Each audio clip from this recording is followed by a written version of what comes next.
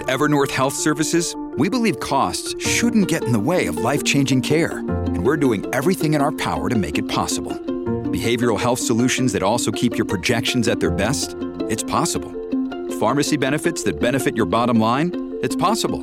Complex specialty care that cares about your ROI? It's possible. Because we're already doing it. All while saving businesses billions. That's Wonder made possible. Learn more at evernorth.com/wonder.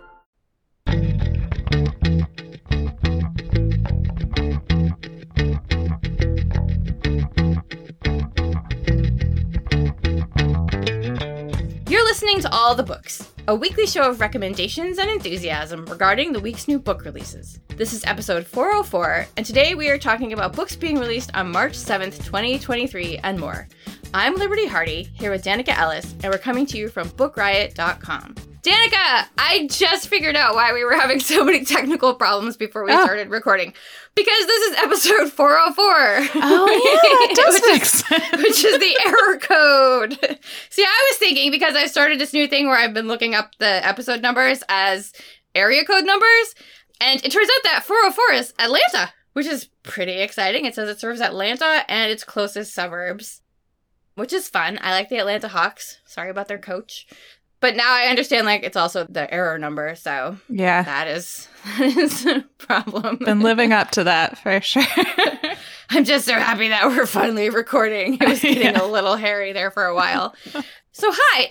So Danica, before we get started, I was wondering if you would just take a moment and talk about having aphantasia, because my husband several months ago was listening to a podcast, and someone on the podcast was talking about having aphantasia, and everything sort of clicked for him, and it turns out that he has aphantasia. And so I was wondering if you would just take a moment and talk about, like, what that is and what it's like reading with aphantasia.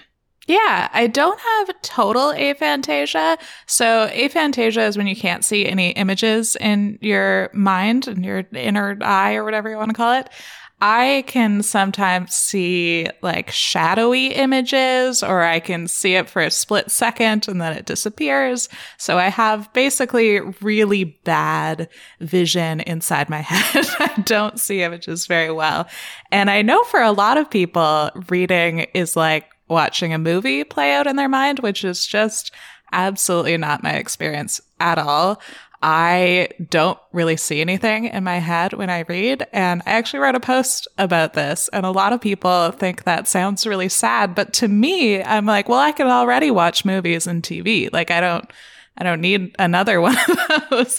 But for me, reading is like, it's hard to explain, but it's basically being immersed in pure meaning. Like, I just absorb the actual meaning of it. I get the emotional side of it, but I don't actually see anything or really hear anything when I read either. I kind of broke that, what do they call that? That inner narrator. Subvocalization. I stopped subvocalizing when I was younger so I could read faster. So I don't see or hear anything in my head when I read, but I love reading. I think it's great. No, it's just so interesting to me. I asked you to mention it because, what if someone else was listening and they went, oh, that makes so much sense to me, But I mean, I am on the other end where I have almost photographic memory. Wow. And so when he discovered this, because it's not something that he really mentioned, because he doesn't read a lot. He did when he was younger, but now he doesn't.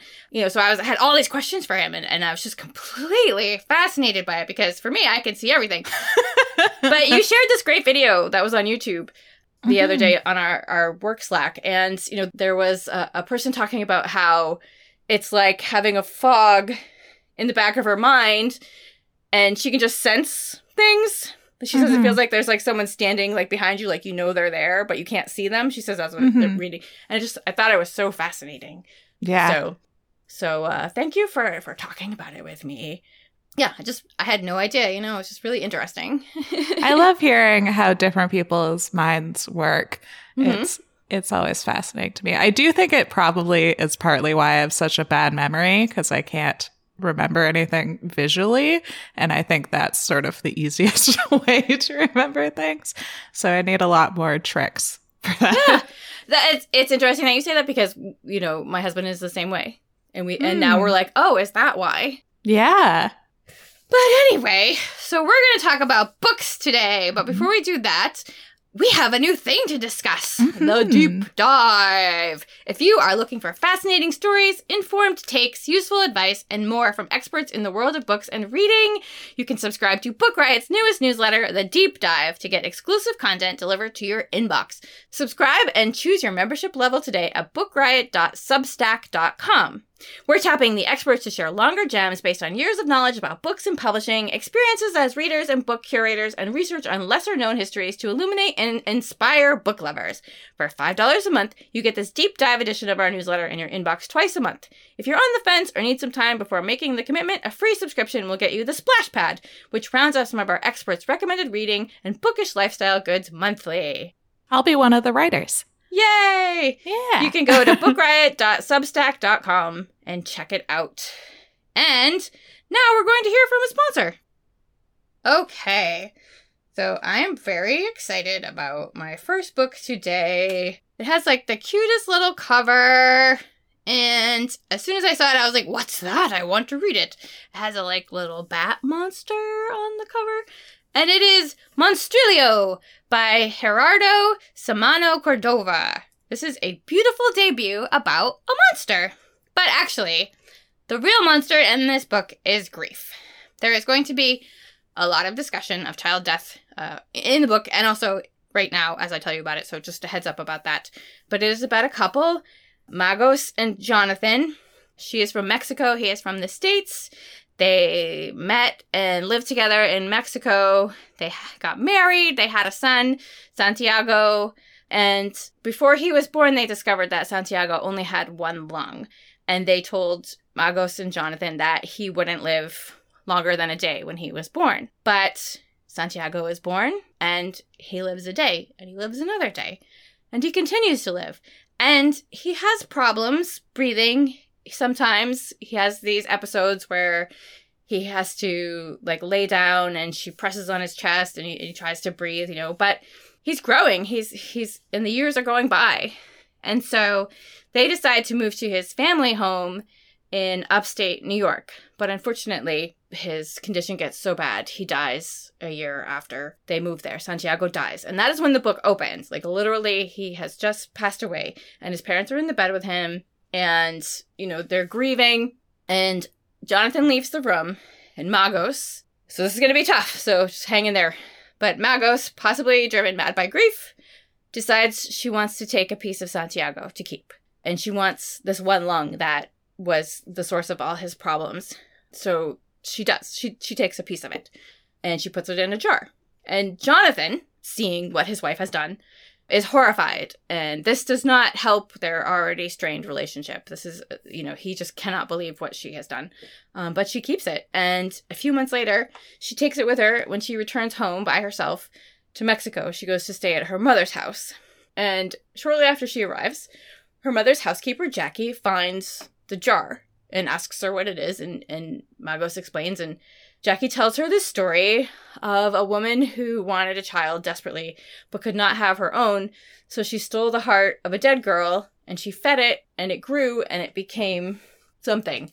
It's really, Jackie is telling her a cautionary tale, because the woman neither got what she wanted, nor did this story have a happy ending. But Magos only hears she was successful, and decides she wants to do it anyway, because what's the harm? She puts a little chicken noodle soup or something like that in the jar with it, like, what's the harm, right? Well, it starts to grow. It starts to grow, and it hisses, and it clicks its teeth, and it's covered in fur, and has this big fangy smile with rows of teeth that stretch across its whole body, and it has this one strange appendage that they call the arm tail that hangs off the side of it, that it uses to pull itself around and hang off things like a bat. And Magos is delighted. Everyone else, not so much. People see it, they're like, what is that? People who are staying in the house, her mom, or not her mom, excuse me, but the housekeeper and other people. And it keeps getting bigger and bigger. And it turns out that this thing that she's named Monstrilio has a hunger. And pets and people are not going to be safe. But as Monstrilio grows, it begins to change into something resembling a boy. And Magos cannot bear to part with it, no matter how monstrous it gets, no matter what it does. And then his father Santiago's father meets Monstrilio and, has opinions about it. And it's a story of grief. How do you behave when you've lost a child? Why do we think grief has a set behavioral pattern? What the strain of losing a child does to a relationship. It's also a story about love for family and friends. Magos and Jonathan have a friend named Lena who has been in love with Magos since they were all in college, and she would do anything for her. And therefore, for Monstrilio, who they start calling M as he gets older, they start calling it him, and they name it M. It's a horror novel. It's being billed as a horror novel because it is. There's some pretty horrifying things in it, but it's really a family drama where one of the family members happens to be monstrous, which still just sounds like a regular family. But it's a beautiful and sad story about what you'll do to protect the ones you love, what you will do to hold on to what you love, whether it's a child or a relationship or a house, and about what it's like to not be able to fight your nature. I do want to give content warnings. Obviously, you've heard me talk about it. You know what's coming, but, content warnings for child illness and harm and suffering and death.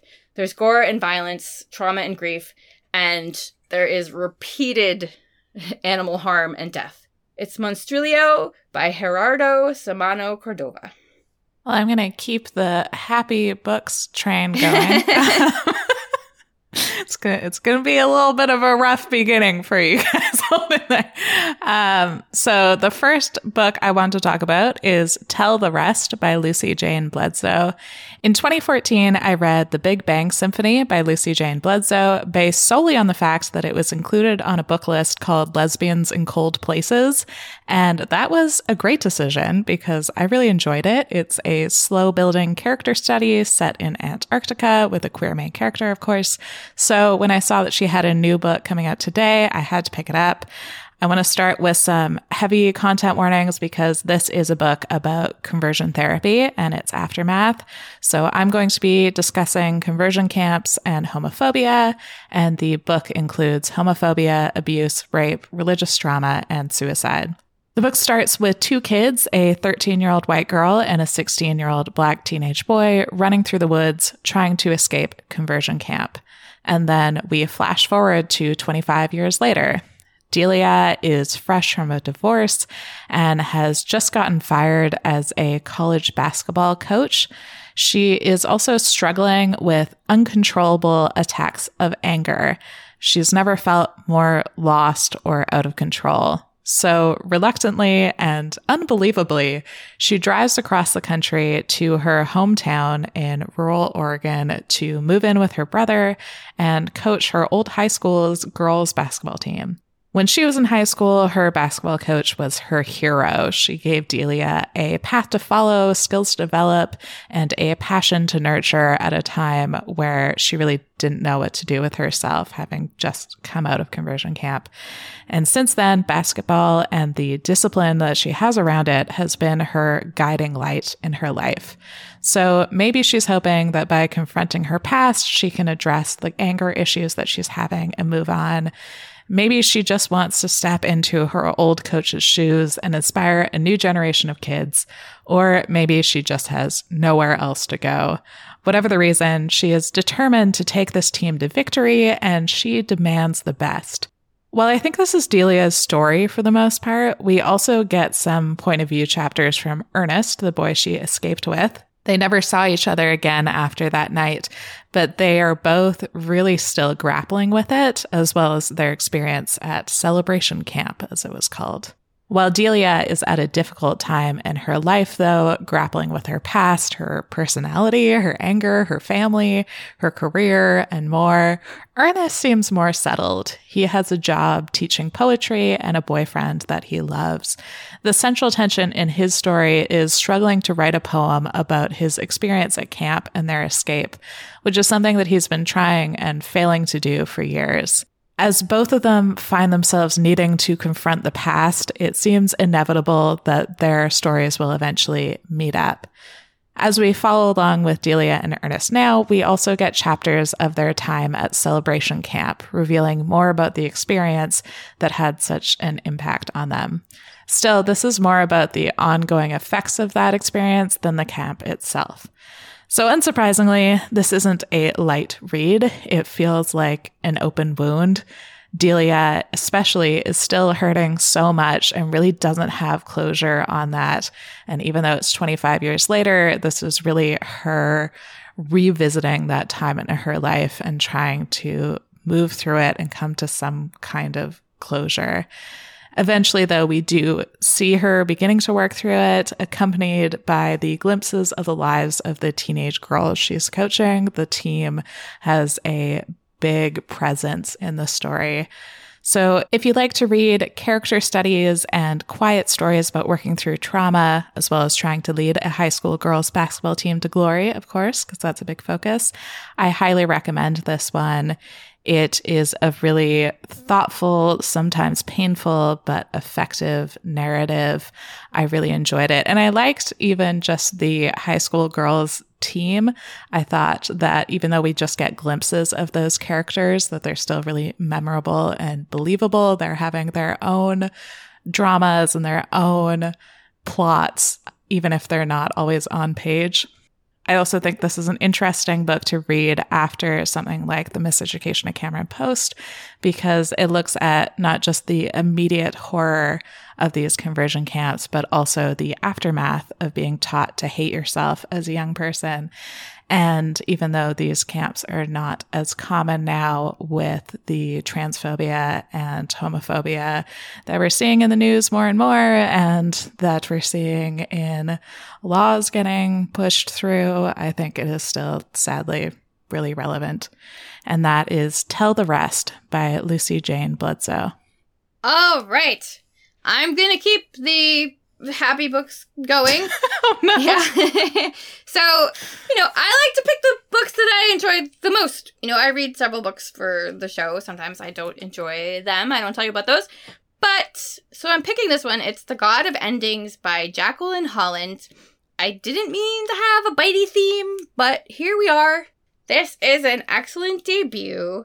It's about a woman named Colette Lessange. She runs a school for talented children in upstate New York. It's for artists and she fosters this love of art in these kids. But Colette is sad and lonely. She lives a life of solitude. And partly the reason is because no one actually knows that she's centuries old. Yep. Her real name is Anna. She's been around for over 200 years.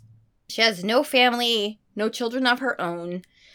As you might have guessed, since I mentioned bitey and centuries old, she's a vampire. It's something that she's, I wouldn't say handled well, but she's flown, bat joke, under the radar until a troubled student arrives at the school. Something about this student kind of disturbs her, and she realizes also, her hunger is awakening, something that hasn't happened in a very long time. And this may or may not have attracted the attention of the God of Endings, who may or may not be real. That doesn't help at all, does it? But this book is told back and forth in time over 200 years as we learn about Colette/Anna, when she was younger, how she became a vampire, and also her present life, which is actually set in 1984, and her slow descent into madness. This is not a, vampires, Kate Beckinsale kind of story. It's a lonely, sad vampire story. It's thrilling and there's, scary stuff, but it's a thoughtful, historical vampire story. It examines the usual things when vampires are vampires, what it's like when you lose your family so many centuries ago, and what your life is like and motherhood. And this one really examines what being quote unquote alive for that long can do to your brain. It's a moody vampire novel, which is exactly what I wanted. It's a really great debut. It made me want to go back and read Interview with the Vampire and the moody little Louis. I haven't watched the new series. I kind of forgot that it existed until I saw a commercial for it the other day. I don't know if anyone has seen it or enjoyed it, but I don't even want to watch the movie. I just want to read the book again. but this was excellent. I do want to give content warnings for child abuse and death, suicide, animal death, and chemical use and abuse.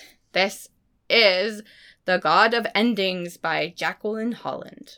So I think we decided to both just read sad books. Well, these are the ones I like best. Yeah, sometimes they're really good. And unfortunately, I also decided to accidentally pick 2 books about conversion therapy, which I didn't do on purpose, but they are both really good. So I'm going to talk about both of them. And this one is My Dear Henry, a Jekyll and Hyde remix by Kalynn Bayron. This is a series I've been really interested in, but it's the first one that I've actually picked up. And also the first one I've read by this author, even though I've been meaning to for ages. So I was very excited about it.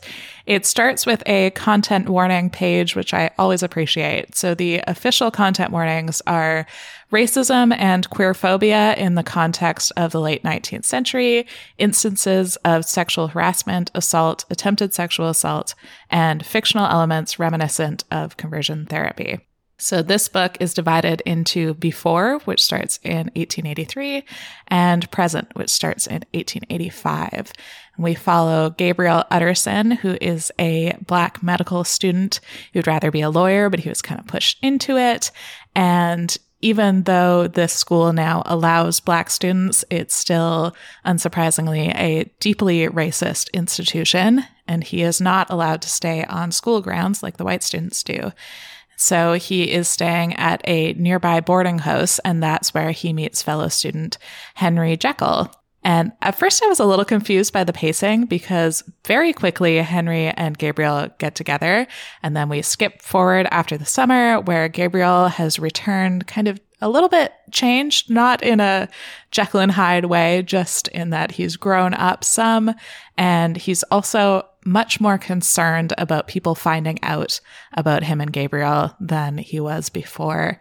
So Gabriel is very hurt and confused by this push and pull.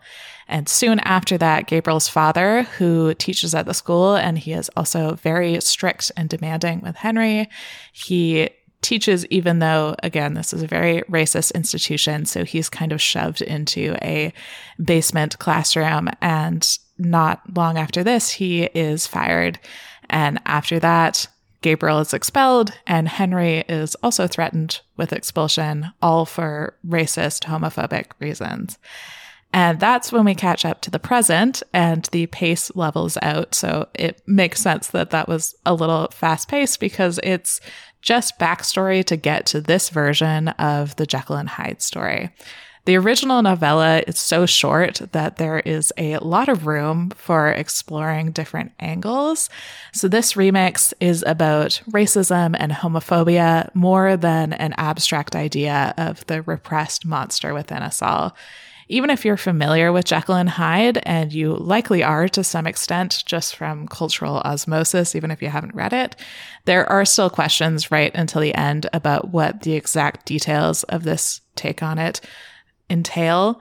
I really like these kind of retellings that move it in a really different direction, but still have enough nods to the original story that it does feel like a retelling. That's exactly what I want out of something like this. And as you'd expect from a retelling of a Gothic novella, this is a dark, brooding story. Homophobia is really a central theme of the story, as well as racism. And beside that, we also have Gabriel just pining over Henry this whole book, just really hurt by his sudden change. So this is another one that's not exactly a happy read, but I think it was a really interesting take on this story. And Jekyll and Hyde is one of the few classics that I actually have read and really enjoyed. So I liked being able to visit it in this different form. And I think it would work well whether or not you've read the original book, as long as you are aware of the content warnings. And that is My Dear Henry, a Jekyll and Hyde remix by Kalynn Bayron.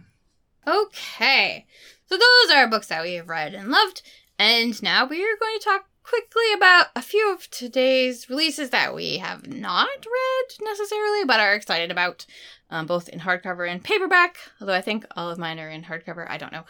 But before we do that, we're going to hear from another sponsor. I'm going to start by mentioning The Golden Spoon by Jessa Maxwell, which has this amazing cover. It's like a spoon. No surprises there. It's gold. No surprises there. It has like this little like old estate house at the top of it. And the cover is so shiny that I was trying to take a photo of it and I could not find an angle. It took me so long to find an angle where it didn't reflect like everything around me because it was so shiny. And then it's just gorgeous. But the blurbs for this book compare it to Clue, to The Great British Bake Off, to Only Murders in the Building, which is exciting. Those, like that all makes me so happy. I was just looking at my notes now and I thought that it said that it was being compared to The Burbs. And I was like, wait, what? That Tom Hanks movie, but actually I wrote the blurbs compare it to. I gotta learn to read my own writing. But this is about a murder that takes place on the set of a baking competition. It is the 10th season of this baking competition set at this great estate in Vermont. The description only says that a body is found. It doesn't say whose body it is, so you'll have to read it to find out. But this was already snatched up and is being made into a limited series for Hulu. It sounds very exciting. I look forward to reading it. It is The Golden Spoon by Jessa Maxwell. I gotta pick that up because that's some of my favorite things. Great British Bake Off meets Clue. Yeah, I'm so into all these. I don't watch reality shows, but I do watch some of the baking ones. But I love like all these books that take place during like baking competitions now. So many, so fun. I appreciate this trend. I also have a fun mystery to talk about. It's The Mimicking of Known Successes by Malka Older.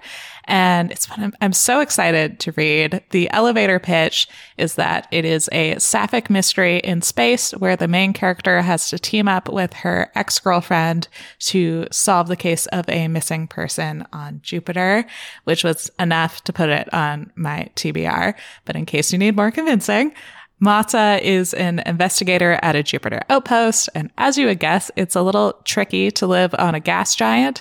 Each of the colonies is on platforms connected with a rail system that encircles the planet, and she takes a case about a man who disappeared from a remote rail car, and it leads her to some unexpected places.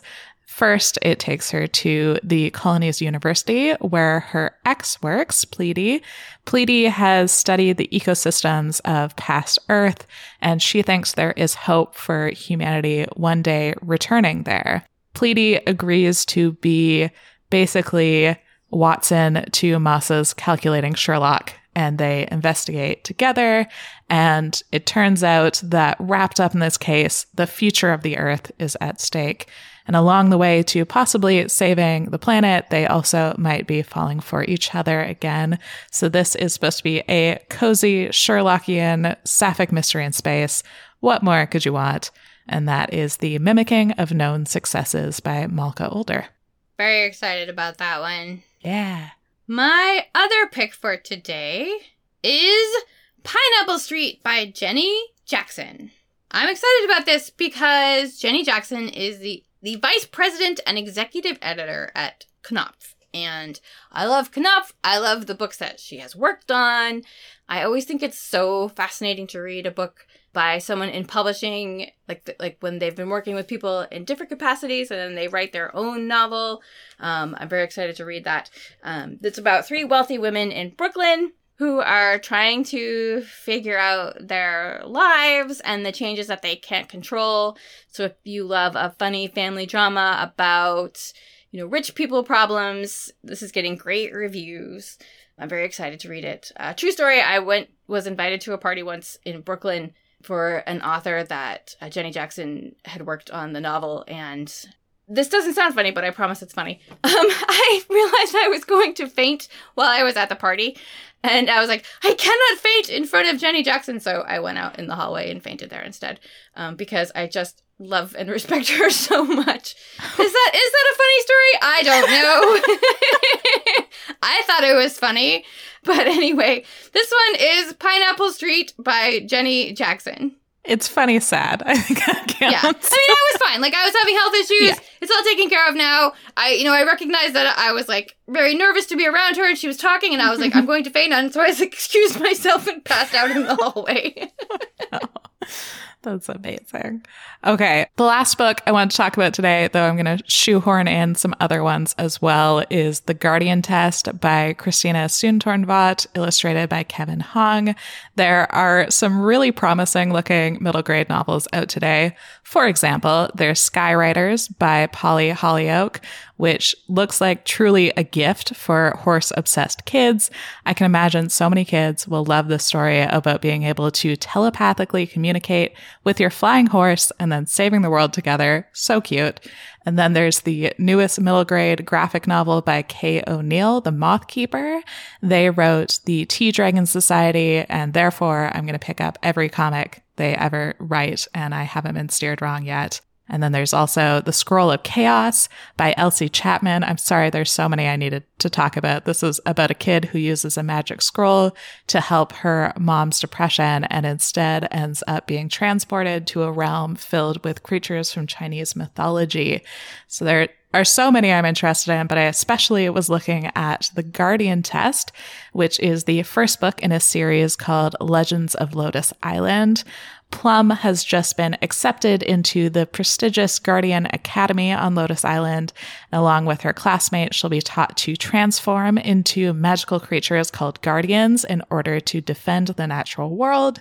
They're taught meditation, how to communicate with animals, and how to fight. And she just loves this new school and the community that she finds there. They're the best friends she's ever had. The only problem is that she can't transform. And as every other student at Guardian Academy becomes majestic creatures, Plum is left panicking that she's going to be kicked out of the community that she just found. This looks like a great choice for beginning chapter book readers. It's under 200 pages and has adorable illustrations, judging from the cover. And that is The Guardian Test by Christina Soontornvat, illustrated by Kevin Hong. All right, so those are our picks for today. And now it's time for a little paperback lightning round. There are so many books out today. It was so hard for me to pick. And I don't even know if I'm going to get through all of these because there are so many. Danica's going to be like, okay, enough. But I'm going to try. I'm going to kick it off with The Fifth Wound by Aurora Mattia, which I've heard such amazing things about this. I've read the description many times, and there's so much going on that I'm just going to read you a line from the description. It says it's featuring time travel, medieval nuns, knifings, and tea for tea romance. The Fifth Wound indulges the blur between fantasy and reality. Yes, please. The next pick is A Witch's Guide to Fake Dating a Demon by Sarah Hawley, which is about a witch who accidentally summons a demon while doing a spell. And then the demon decides that she is what he needs to restore his reputation, apparently.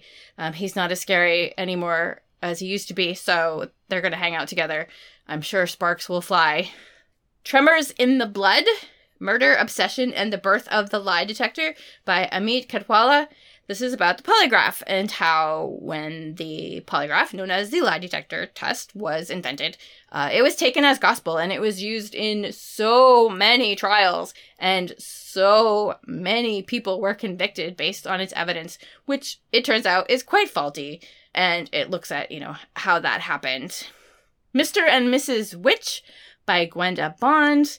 This is a Mr. and Mrs. Smith kind of witch adventure. If you look at the cover, there's an illustration where the witches are drawn like Brad Pitt and Angelina Jolie from the Mr. and Mrs. Smith poster. But it's about witches. It's about these two people who find out that they've been hiding secret identities from each other after they get married. Also, now these are paperbacks out from hardcover today, starting with All My Rage by Saba Tahir. This won the National Book Award for Young People's Literature. It's about two teens in America whose family came from Pakistan. It's about cultural expectations as well as the racism that they face here in the United States. Breathless by Amy McCulloch, which I know was a big hit with Book Riot contributors this year or last year, about a journalist who thinks that she's hit on a really great story about a climber, but unfortunately, to get that story, she has to go on a climb, and as they start to climb the mountain, people start to die, and she thinks someone is actually doing it on purpose. The Candy House by Jennifer Egan, which is the sequel to A Visit from the Goon Squad, which won the Pulitzer Prize. I have not read this one yet. I look forward to reading it. It got like 1 million billion reviews, like amazing reviews, like give or take. I think it was one of the New York Times top 5 novels of last year, and it's now in paperback. Then Kaikeyi by Vaishnavi Patel. We talked about this on the podcast when it came out because it's excellent. It is about the queen from the ancient epic, the Ramayana. But this time, instead of being the villain of the story, this is her story. So it's kind of like Cersei, where you like get to hear the other side of the tale. And it's very exciting. Ocean State by Stuart O'Nan, a family drama about mothers and daughters and sisters set in Rhode Island. If you ask authors, like, who is the nicest author you've ever met, very often people will say Stuart O'Nan. Just, like, the nicest person ever. Seriously. And I don't know why I'd tell you that, but I just like that, you know? It must be nice to have a reputation like that. Red Paint, the ancestral autobiography of a Coast Salish punk by Sasha LaPointe. This is the winner of the 2023 Pacific Northwest Book Award. This is her memoir where she combines her Indigenous history with her art and her punk lifestyle now. The Last Suspicious Holdout, Stories by Lady Hubbard. Lady Hubbard is the author of The Rib King, which was my favorite book of 2021, and I've read 10 times and will never shut up about. These are amazing stories. I was so excited that we got these so quickly after The Rib King came out. That was very exciting. Memphis by Tara M. Stringfellow, about a woman and her daughters who escape their abusive father and move into the family home in Memphis. Sundial by Katrina Ward. This is a horror novel about a woman who grew up on this weird, like, I can't even remember if this is a spoiler, so I'll just say, like, she's going back to where she grew up, and it's experimental and strange, and she's bringing her family with her, and more weird things are going to happen. And that is what I have for paperbacks today. Danica, what are you going to read next? I am going to read a comic in the Tales of Exandria series called The Bright Queen. This is a Critical Role comic, and I'm really enjoying it so far. It's so pretty, and even if I don't completely understand what's happening, but that's fine. What are you reading? I'm reading The Rachel Incident by Caroline O'Donoghue, which is so awesome so far, super cringy. I mentioned that I was going to read it, and all these people that I know were like, oh my god, it's the best. And I was like, why didn't anyone tell me this sooner? But so far, it's about this young woman in Ireland who moves in with a coworker. She works at a bookstore, and she's in love with her professor, but so is her coworker. And it's really good, so very excited about that. And we made it to the end. It was a little touch and go there for a while. Yeah. But if you want to go and check out the deep dive, visit bookriot.substack.com. Thank you to our sponsors. Thank you to our awesome audio editor, Jen Zink. You can drop us a line at all the books at bookriot.com. You can find us online. We hang out on Instagram. Danica is just Lesbrary. Lesbrary. I am Franzen Comes Alive. And if you want to give us a treat, you can go to Apple Podcasts or Spotify or wherever it is that you get your podcasts and leave a rating or review. It helps other book lovers to find us. And as much as we would love to tell you about more books today, we just don't have the time, but you can read about more titles out now in the show notes at bookriot.com/allthebooks, as well as find a link to our weekly New Books newsletter. And for more recs or general bookishness, check out bookriot.com, and don't forget to check out our full stable of podcasts at bookriot.com/listen, or just search Book Riot on your podcast player of choice. And in the meantime, happy reading.